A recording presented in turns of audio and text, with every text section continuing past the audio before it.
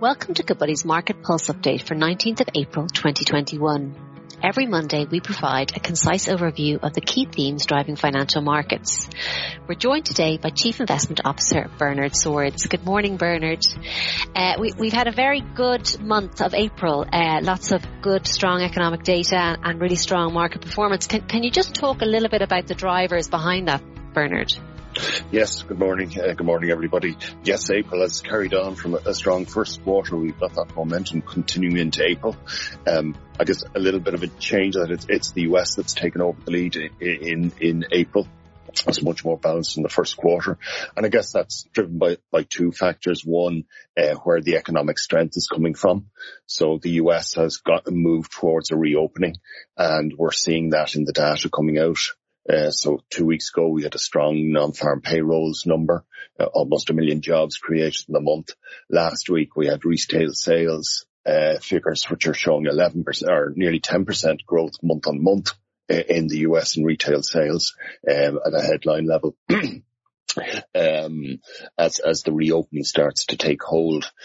So that's been the big driver of it. The other very pleasing thing that's been happening over the last couple of weeks is we've been talking about rising bond yields across the world. Over the last couple of weeks, we've seen those bond yields coming down. So despite the strong data coming from the US, the bond market is actually getting more relaxed. In flows, we're noticing quite a bit of Japanese buying of US bonds. So that's kind of bringing those yield levels down. So we're getting a combination in April of strong economic data combined with a more relaxed bond market. So that's a very good combination for equity markets, and hence the strength we've seen. Like the US is up over 5% now month to date. Euro area is about 3%. With very strong markets at the moment.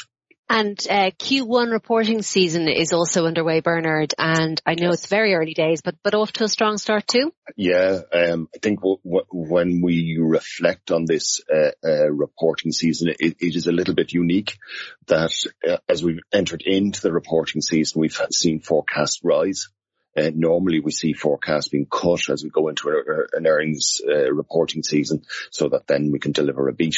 This time we've actually raised the bar as we've gone into it, so it's quite unique in that respect. We've just gone through 1 week of it, so I think only about 10% of companies have reported. The main sector that has been reported has been the banks. So the first week has been a good week. Normally the first week is a bit of a tough week in reporting seasons, but we've actually had a very good first week with banks beating expectations. Share prices were more muted in their reaction. And I guess two things to bear in mind there. One, bank share prices have moved a lot year to date anyway. So they were discounting a good bit of news. The other is a lot of the beat has come through what they call lower quality streams of earnings. So it's investment banking, which is very volatile. It is write back of provisions, which is backward looking. The loan books, or growth in loan books have disappointed people a little bit, but, it's all around consumer lending. Of course, it's been a huge increase in personal spending as we've gone through the lockdown. And that's going to unravel as we travel through the next few months. So I wouldn't spend any time thinking about what the loan growth rate has been in the US.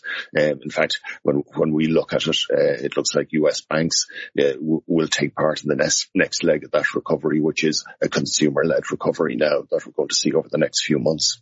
Very good. And I suppose taken all together, Bernard, any changes or considerations for portfolios?